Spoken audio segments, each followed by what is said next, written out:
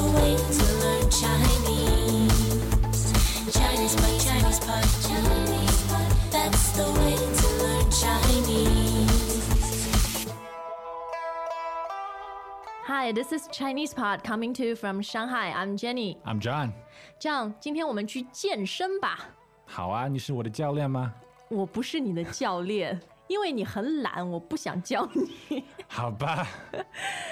但是今天我们的高中级课程呢，是要到健身房，而且和一个私人教练训练。OK， 私人教练。现在很多健身房有这个服务是吧？对，我是很不喜欢私人教练。为什么啊？我们后面再讲吧。好的，那我们先来听今天的对话。OK。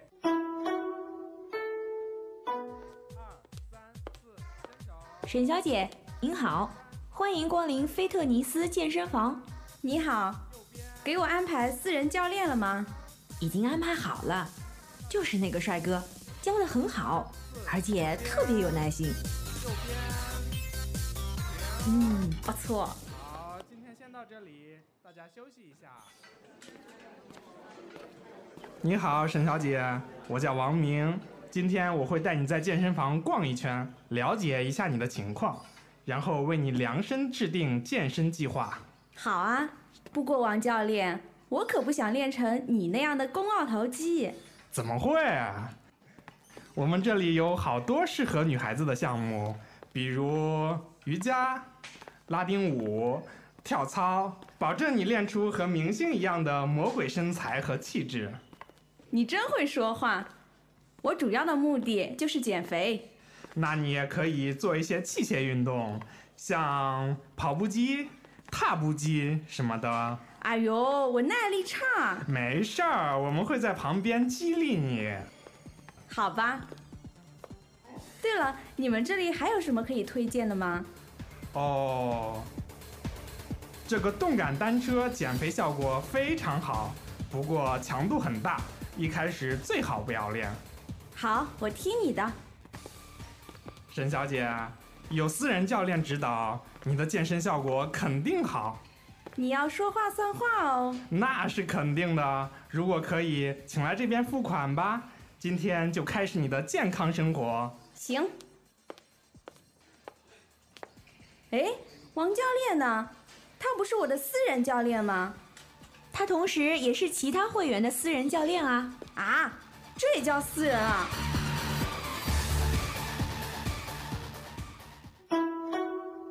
？Jenny， 怎么了？这个健身房的名字有点奇怪啊。会奇怪吗？很有道理啊！菲特尼斯健身房，菲特尼斯健身房 ，fitness 是吧？对，让我想到吉尼斯，还有很多的斯。那其实在中国啊，很多的商品的名字啊，或者商家的名字，都是从英文音译过来的，就是这个 transliteration 的感觉是吧？对对对，菲特尼斯。好，那今天这个女孩去了菲特尼斯健身房，他们帮她安排了私人教练，安排私人教练。OK， 那么搭配的动词就是安排是吧？对，不是给。哎，不是，要用安排。OK， 安排私人教练。那么私人教练呢，会为他量身制定健身计划。啊？再说一遍。量身制定健身计划。量身？对啊。Is that like take your measurements？ 这个是 metaphorically 比喻啊，什么意思啊？就是说非常非常适合你，专门为你设计，专门为你定制的。啊 ，OK。那么制定计划 ，that's like put together a plan， 对吧？没错。那么这个量身是 modifying 制定是吧？对，所以量身制定就是有点 tailor make、custom make。So we'll put together a customized plan for you。没错。那通常呢，你也会听到量身定制，量身定制。定制不是制定。没错。那定制就是定做衣服啊。OK， 定做一些专门属于你的东西。但计划就是制定的。没错。好，那现在我们来看看一块肌肉。什么肌肉？肱二头肌。肱二头肌。啊，有这个2，哎，大家就这是一个线索啊。没错，那它就是bicep。对肱二头肌，那这个肱，这个字我好像从来没有看到过。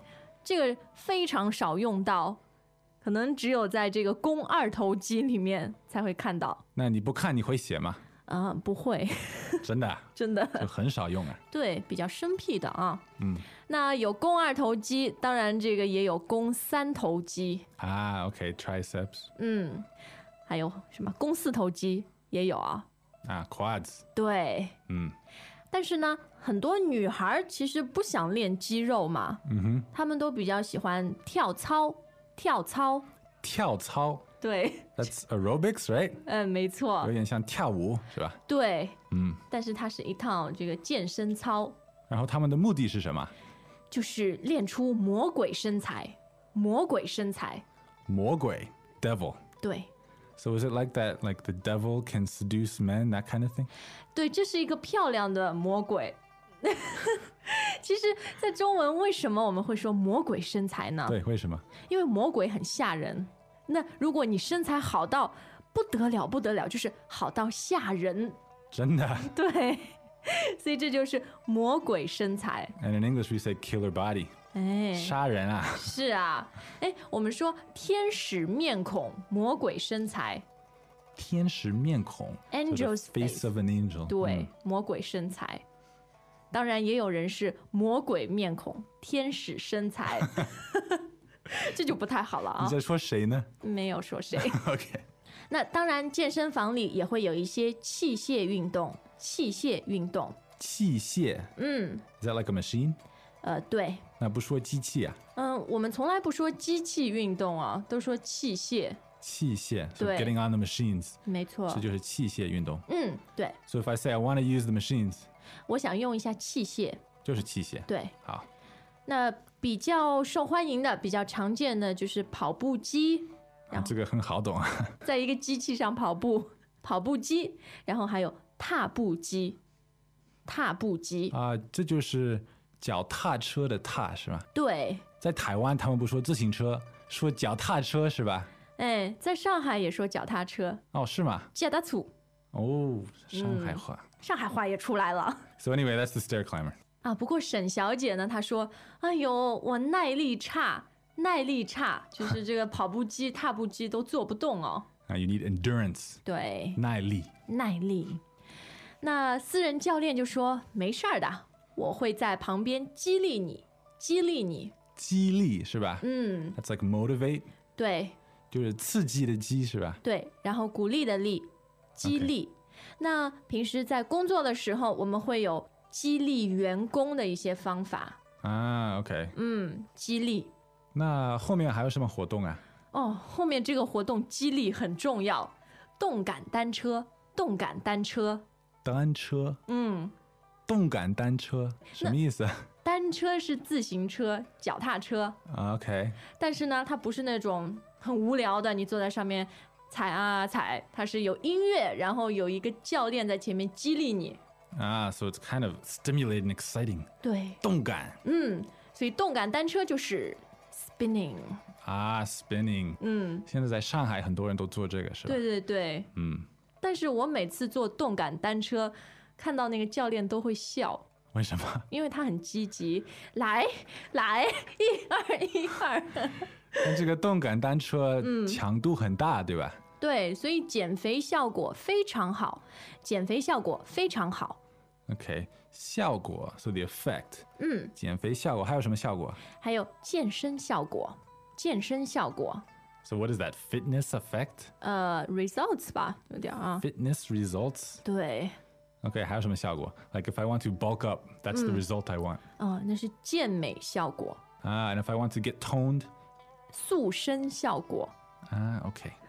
哎呀，那今天我们的王明教练，这个私人教练，说了很多好话哦。对。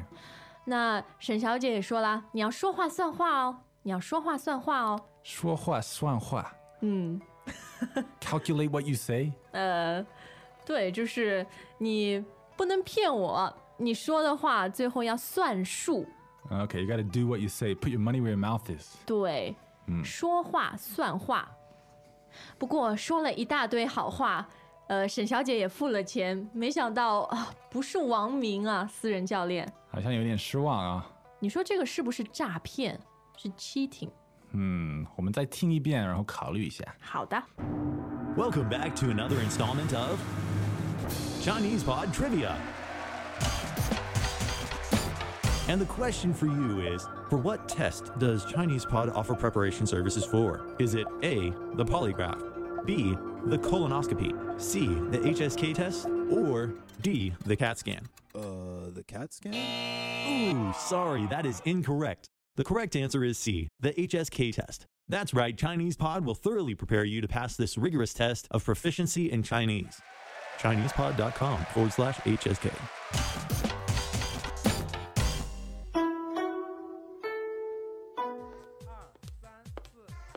沈小姐，您好，欢迎光临菲特尼斯健身房。你好，给我安排私人教练了吗？已经安排好了，就是那个帅哥，教得很好，而且特别有耐心。不错。好，今天先到这里，大家休息一下。你好，沈小姐，我叫王明。今天我会带你在健身房逛一圈，了解一下你的情况，然后为你量身制定健身计划。好啊，不过王教练，我可不想练成你那样的肱二头肌。怎么会啊？我们这里有好多适合女孩子的项目，比如瑜伽、拉丁舞、跳操，保证你练出和明星一样的魔鬼身材和气质。你真会说话。我主要的目的就是减肥。那你也可以做一些器械运动，像跑步机、踏步机什么的。哎呦，我耐力差。没事儿，我们会在旁边激励你。好吧。对了，你们这里还有什么可以推荐的吗？这个动感单车减肥效果非常好，不过强度很大，一开始最好不要练。好，我听你的。沈小姐，有私人教练指导，你的健身效果肯定好。你要说话算话哦。那是肯定的，如果可以，请来这边付款吧。今天就开始你的健康生活。行。哎，王教练呢？他不是我的私人教练吗？他同时也是其他会员的私人教练啊。啊，这也叫私人啊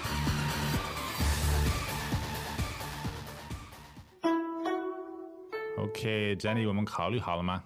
考虑好了。怎么说？我觉得这个教练，也不是欺骗，但是怎么说 ？lead on 是吗 ？lead on 啊 ，flirting 是吗？对，在调情。对，我觉得很多私人教练都是这样的。是吗？特别不好，特别不 ethical。为什么？你的工作就是教人家健身啊，你为什么要去调情？要激励他们呀。这是不厚道的激励。真的有很多这样的人吗？反正我去的健身房，我发现每个男教练都是这样，对于女学员、女会员都是这样说话的。很色吗？有一点色。而且他们都特别的强买强卖。强买强卖。就是说会说很多很多好话，给你好的压力，不好的压力，就是要让你付钱买这个私人教练的课程。It's like a hard sell。对，我自己就碰到过，我还差点哭了。所以我不喜欢健身房啊。看来你还是聪明的。好，今天我们的对话呢，除了讲一些非常实用的健身房和关于健身的词语，也是说了一种文化现象啊。不知道你是比较喜欢做器械运动，还是跳操，还是力量训练？ And if you have any experiences in China where there's like differences, interesting cultural differences, let us know in the comments on ChinesePod.com. 也许现在你就在健身房，就在跑步机上。有可能。那祝你健康，我们明天再见。再见。As usual, ChinesePod provides an extensive selection of learning materials for this lesson on its website, www.ChinesePod.com. You can access this lesson directly with the lesson number 1056. So just go to www.ChinesePod.com/1056 and you will find a transcript, vocabulary, and much more. The link again, www.chinesepod.com/1056.